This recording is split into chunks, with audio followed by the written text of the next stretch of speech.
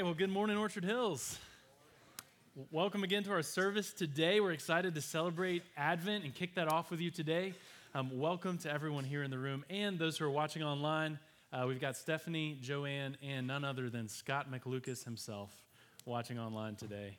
You might be wondering where Scott is. He's at home in bed. I'm just kidding. He's in Rwanda. Scott has traveled there with Rick Trout, who many of you know, to Rwanda. And this very morning, Rwanda's 6 hours ahead of us, this very morning they got to dedicate a church that you all helped to build and to raise the money for 3 years ago. I don't know if you remember, it's been a long time ago now, but 3 years ago, right before COVID started, we did something called the Mina Project. And on a Sunday morning, we gave out $5,000 in different envelopes, 10, 20, 40, and just like the parable of the minas in Luke 19, we said, take that money and see how you can multiply it for the sake of the kingdom and specifically for the sake of our brothers and sisters in Rwanda. And so this very morning, Scott and Rick were at a lovely 4-hour-long worship service. We'll try to do the same thing for you here today. But they were at this service, dedicated the church, and that church was dedicated and blessed this very morning. So that's really exciting. We've got some pictures to show you. Yeah, so some of us from church have been to this site. There used to be this tiny little church. It was falling apart. There wasn't a whole lot to it. But because of your creativity and kingdom generosity, that church is what now stands there. So I think we've got a couple more pictures. Yeah, it's a big, beautiful building. It's going to be used for people to worship, but also for kids to do school activities. And I think even that a compassion project is planned to start there. So a couple more pictures. There's our good friend Bonnie. He was at the service today with Bishop Nathan. That's our bishop who Scott reports to. And then we've got one more picture. Yeah, so these guys have served there for a while. Pastor Matthias on the right, he has faithfully been in that church for years and years and years. We've supported him since the start of this church. And then in the middle, my dear friend Odell, and then Emmanuel on the left. So some good men who are leading God's people in Rwanda. The funny thing about Anglicanism there, so at least here in this church, we keep it pretty chill for you guys. But a lot of Anglican churches, even here in the States, are much more high church. There's robes and collars and all that good stuff. It's definitely, as you can see, how it is in Rwanda. But their worship is a little more like a party than ours is. So here's a video of what they did this morning.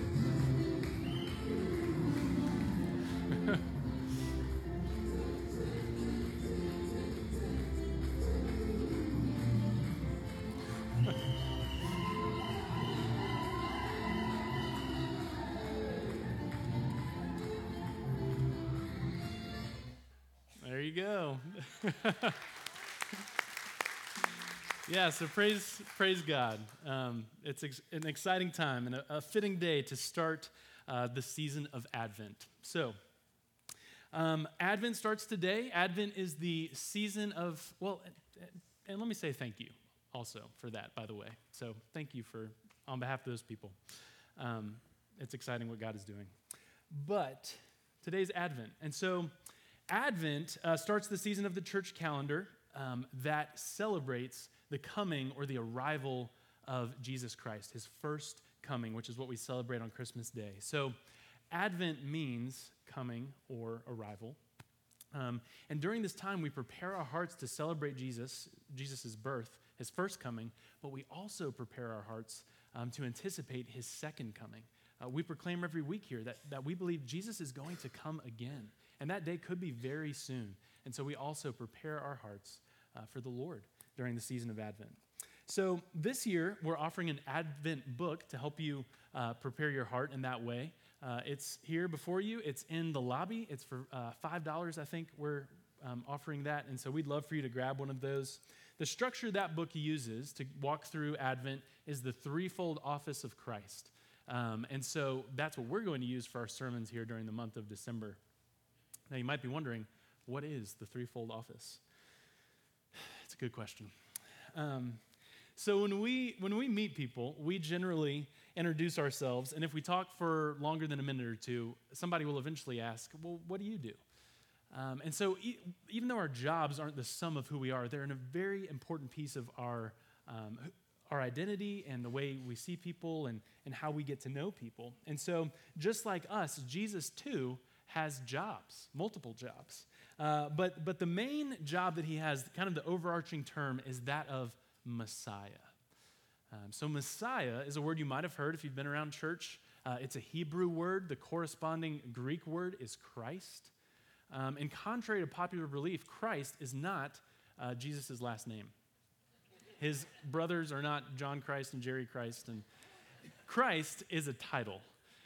It's a title, and it means Messiah or anointed one who has been set apart by God for a specific purpose. And so if you look at the Old Testament, you see a lot of little Christs, a lot of little Messiahs who are anointed with oil and set apart for a special purpose for God's service. And as you go through the Old Testament, you see three kinds of people being anointed in this way. And those people are the threefold office that we're talking about: prophets, priests, and kings. So those are the jobs of Jesus, the things that he came to fulfill. And so as the story of the Bible unfolds, as the Old Testament moves forward, we see lots of these guys in these roles, but they're all flawed. None of them are fulfilling the fullness of what those roles are meant to be. None of them are fulfilling the promises that God begins to put on the back of this one anointed figure who's going to come, but people are looking for him, and he's not showing up. People, as you get to the end of the Old Testament, the story leaves us who are reading it, and the people of God in that day, it leaves us longing for a promised and awaited Messiah who will do all that those roles are supposed to encompass.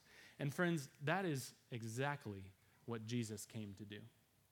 He is the ultimate Messiah, the ultimate anointed one. He is our prophet, our priest, our king. He fulfills all of those roles perfectly. And so at Christmas, we celebrate that in Jesus, God has given us everything that we need. In Jesus, God has given us all that we need.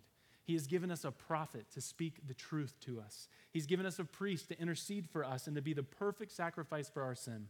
And he has given us a king to reestablish the kingdom of God and to lead us back into the life we were made for. Jesus is the long-awaited Messiah. He's everything we need. Amen? Yeah, it's pretty cool.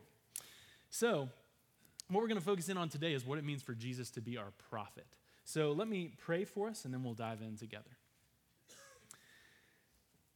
Well, Lord Jesus, we have sung of your greatness, the miracle and the mystery that it is that you would take on flesh and become one of us, that you would take up each of these roles of prophet, priest, and king, and that you would be all this for us. Thank you, Jesus. We pray that you'd speak to us now through your perfect word, through my imperfect words. Lord, that we would better get to know your heart, and that we would leave being more in awe of your goodness and your beauty. We love you, Jesus. Amen. All right. Well, here's a question that I'd like to frame our time with today. Where do you go when you need answers? Where do you go when you need answers? So these days we have more and more inputs, more and more things in our ears and in our minds and in our eyes, more and more voices, more and more people offering us answers to everything from how to eat, to how to parent, from how to sleep, to how to breathe, from how to date, to how to know whether you're an adult who is addicted to wearing adult diapers. That is an actual article that you can read on WikiHow today. The sheer volume of information on what to do and how to think and how to live is overwhelming. The options are endless. And so I want to ask you, who are you listening to? Who are you listening to? Where do you go when you need answers? Here's a few of the places we go. Maybe you go to news or talk shows. Certainly, those people are telling us how to think and how to believe about things. Maybe you go to podcasts. A lot of people are sending and receiving podcasts these days. I get a lot of them. I send some too. Maybe you go to celebrities, people who are wealthy, rich, famous. Maybe they're the ones you're looking to for answers or to tell you what is the good way to live life. Maybe you're going to doctors and to medical professionals. Maybe you're going to social media influencers. Most of us have at least some part of our life that is influenced by people on social media. And these could be all kinds of different people, but we are constantly hearing their voices, maybe daily hearing their voices, and they're telling us what they think is true and how to live and what's right. Maybe you're going to friends or loved ones. Maybe if you want to know how to do something, you're going to YouTube. Almost anything you want to know how to do, you can find a video of someone doing it on YouTube, and they can teach you.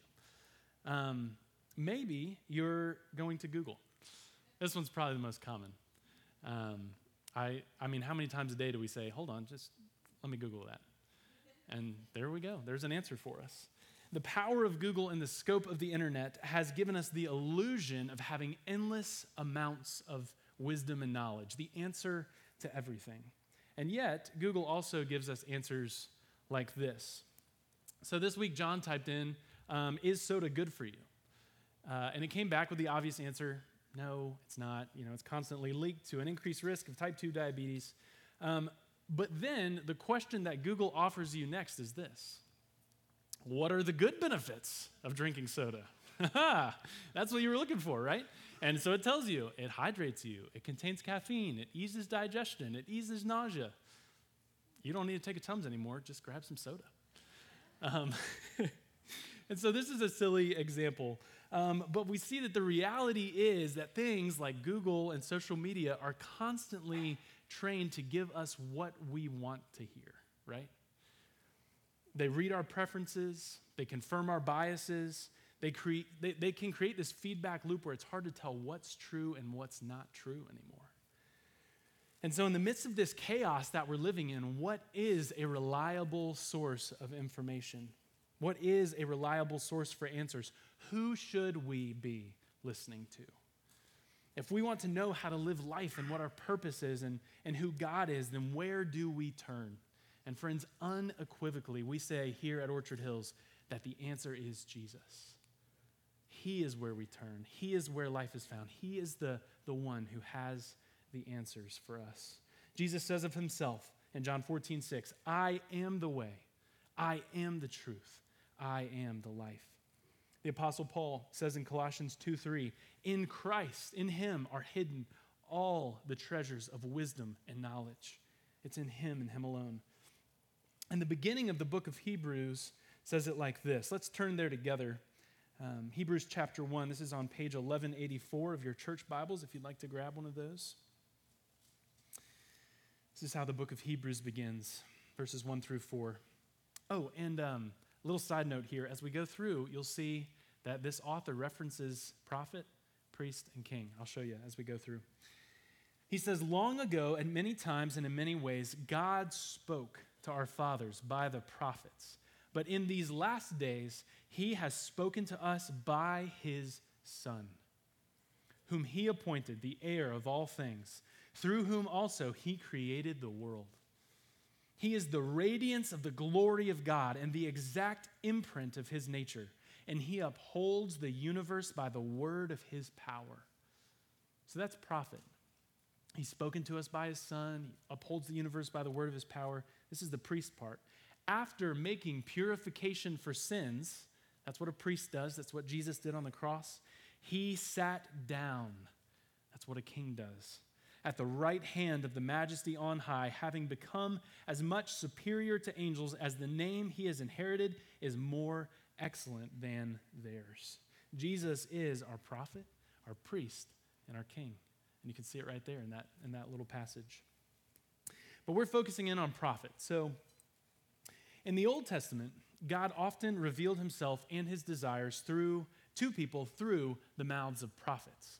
And more than simple fortune tellers, prophets were actually hearing from God, receiving his words, and then passing them on to the people.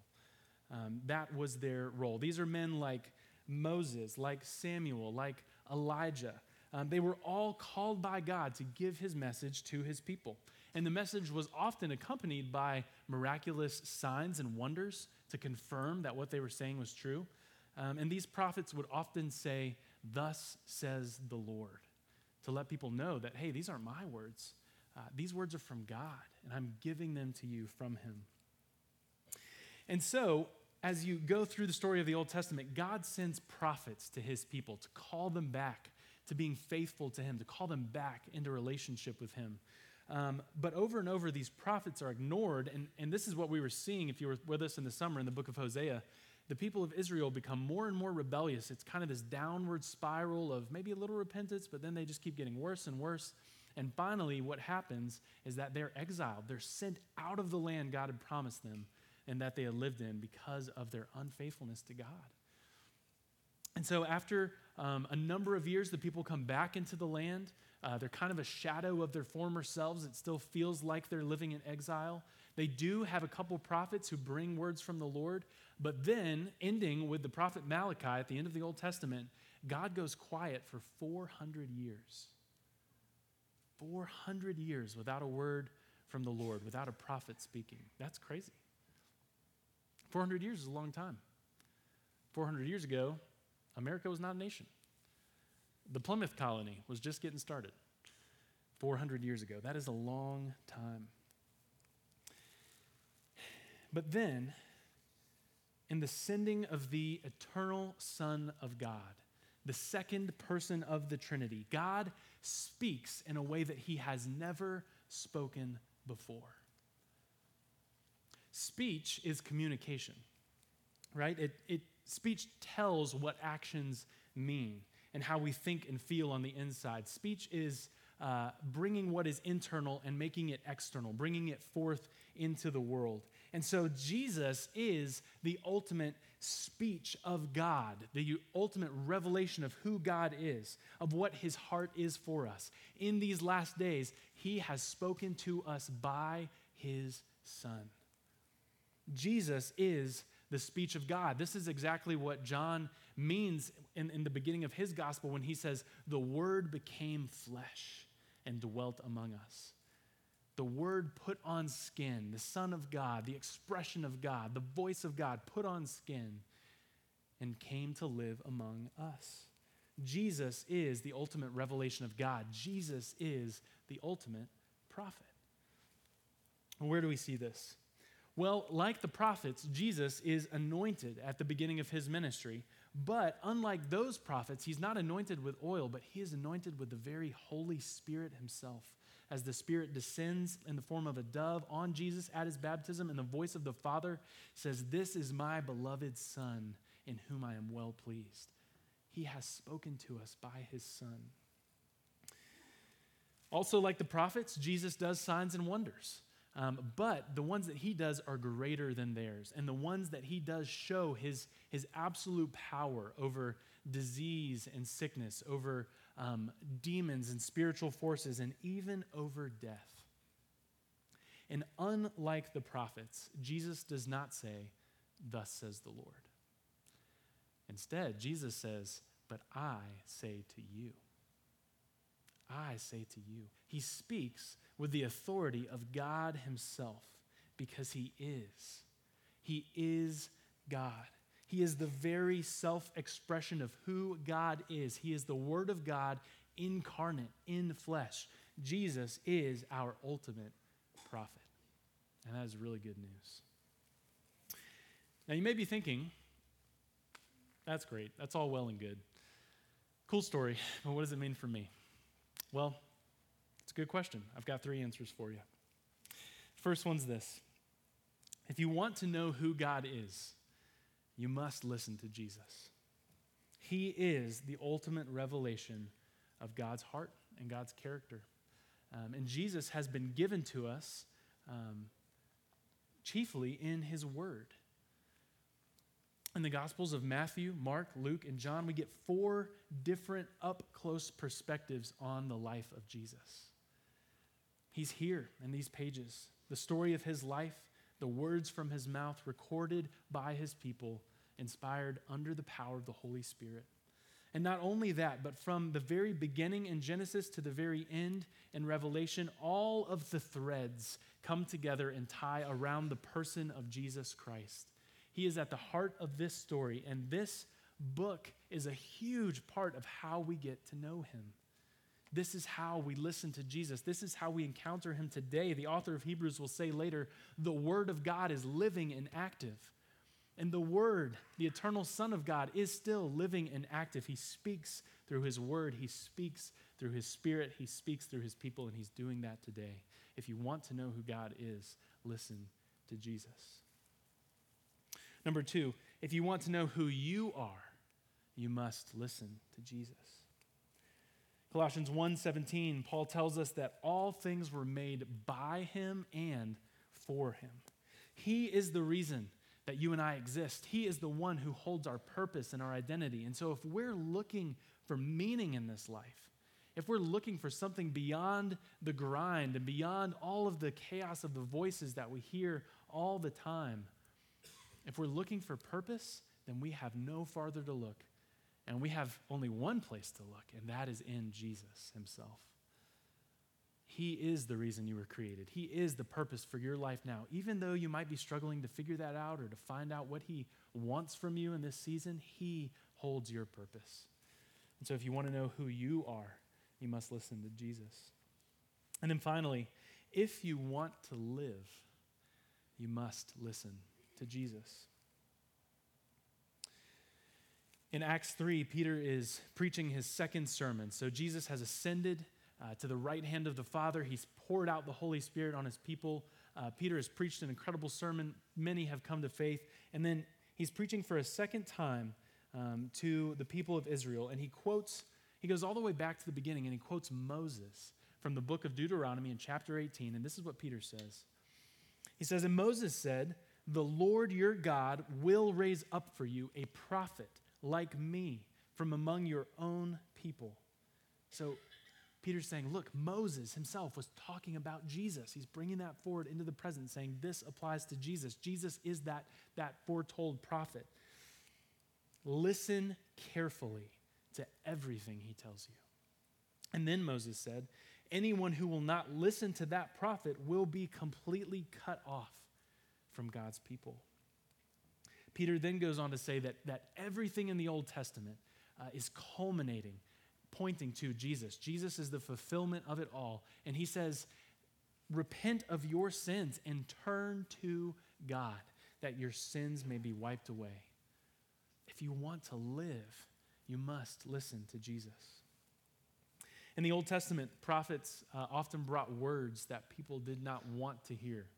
People were running away from God, doing their own thing, and the prophets were proclaiming hard words of judgment, saying, hey, come back. It's not going to end well if you just keep going your own way. They spoke words of conviction in judgment. And they also, not just judgment, but they spoke words of hope for those who would listen to God, who would listen to his prophets, and who would be faithful to him and follow him. Judgment and hope was the dual message of the prophets. And in Jesus, we have that same message of judgment and hope. He too brings words of conviction that if we fail to repent and turn to him for salvation, then we will be cut off from God's people. There is judgment coming. We proclaim this every week in the Apostles' Creed. Jesus Christ, who will come again to judge the living and the dead. And so it would be unkind of me to not share with you today that judgment is coming. But here's the good news. At the cross, Jesus turned that judgment to hope. For all who would repent and follow him, just as Peter said, those people, for them, the wrath of God has not been poured out on them, but on Jesus himself. He took that judgment. So for those of us who are in Christ, we have hope. We have hope. And Jesus brought words of hope that for all those who would turn from their own ways and turn to him, who place their faith and their hope and their trust in him alone, not in anything the world is trying to tell us to do, then for those people, there is incredible hope. Hope for forgiveness and reconciliation, hope for right relationships with God and with each other, hope for this life and for the life to come. And so I want to ask you all again, where do you go when you need answers? Where do you go? Who are you listening to? Who are the prophets in your life, the people in your ears? Where are you looking for answers in this life? If you're not looking to Jesus, you're going to come up empty. If you're not looking to Jesus, you're not on solid ground. Everything else is shifting sand. But the author of Hebrews will later say in chapter 13 that Jesus Christ is the same yesterday, today, and forever. He is true. His word is true. He is solid ground.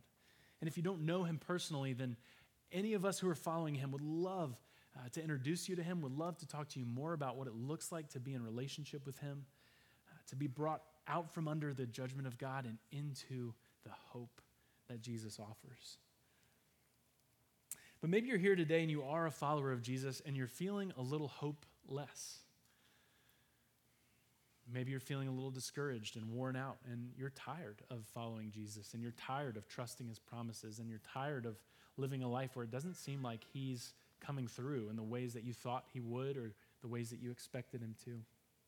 And I just want to say this to you today. Don't stop looking to Jesus. Don't stop. Don't give up on him. He's there. He's faithful. His promises are true. And it can be so hard when your life doesn't look that way, when it doesn't make sense, and when you feel like you're just waiting for that job that you're hoping for, waiting for that house that you are hoping for, waiting for that healing that you're hoping for, that victory over sin that you're hoping for. It can be so hard to wait on Jesus and to not look other places for answers. But friend, I assure you that he is there. He is with you. Do not mistake his silence for his absence. He is present with his people. He's present with his people. And he will speak. You will hear him. Wait for him. Hope in him. He is the answer. He is our prophet. And that's what this season is all about. Well, I'd like to conclude today with a message of hope from one of the prophets who wrote the most about the Messiah who was to come. And that's Isaiah. This is in Isaiah chapter 30. And I think this word is for us today. And this is what he says to all of us struggling to wait on and to trust in and to hope in Jesus. Isaiah 30:15, he writes, "For thus says the Lord God, the Holy One of Israel, in returning and rest you shall be saved. In quietness and in trust shall be your strength." Man, that does not describe me at all so much of the time. So often we're just trying to run after other things, find our own answers. Give me this, give me that. Someone give me an answer. He says, return, rest, be quiet, trust. But you were unwilling. And you said, "No, we will flee upon horses. Therefore, you shall flee away." And you said, "No, we will ride upon swift steeds. Therefore, your pursuers will be swift." When we don't wait on him and we go in our own way, there is judgment that comes. But here's the hope. Here's the hope in verse 18. "Therefore, the Lord waits to be gracious to you. And therefore, he exalts himself in order to show you mercy. For the Lord is a God of justice. Blessed are all those who wait for him. For a people will dwell in Zion and Jerusalem. You shall weep no more. He will surely be gracious to you at the sound of your cry. As soon as he hears it, he answers you. And though the Lord give you the bread of adversity and the water of affliction, yet your teacher will not hide himself anymore, but your eyes will see your teacher, and your ears will hear a word behind you saying, 'This is the way. Walk in it. Walk in it.' When you turn to the right or when you turn to the left." Friends, don't give up hope. Don't stop looking to Jesus. He is that teacher that Isaiah is talking about. He is that prophet that we need to speak the truth to us, to remind us what is true. He is the ultimate Messiah, the salvation of the world. And I hope and I pray that he's your Savior, that you know him and that you love him and that you trust him today. And if you're struggling to keep trusting, if you're struggling to hope in him, then know that he has not gone anywhere. He is right there with you. He is patient with us. He is gracious with us. The Bible says he doesn't treat us as our sins deserve, but he's right there and he's faithful. Let's pray.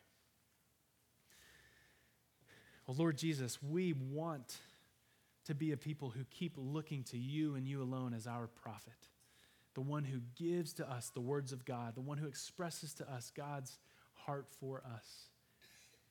Jesus, I confess for myself and for all those here that we often look elsewhere for answers.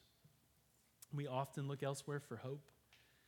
And so, Lord, I thank you that you look on us with mercy and grace, and that you say, come rest, come trust, come be quiet, come be still, come wait on me. So, Lord, help us. You know all of the situations here today where we are struggling to wait, where we're struggling to trust you. Lord, would you work in our hearts now by your Holy Spirit? Would you encourage your people today? Would you inspire us and embolden us to keep looking to you with hope as our one and only Savior? Speak to us now, Lord Jesus. We love you. We pray this in your name. Amen.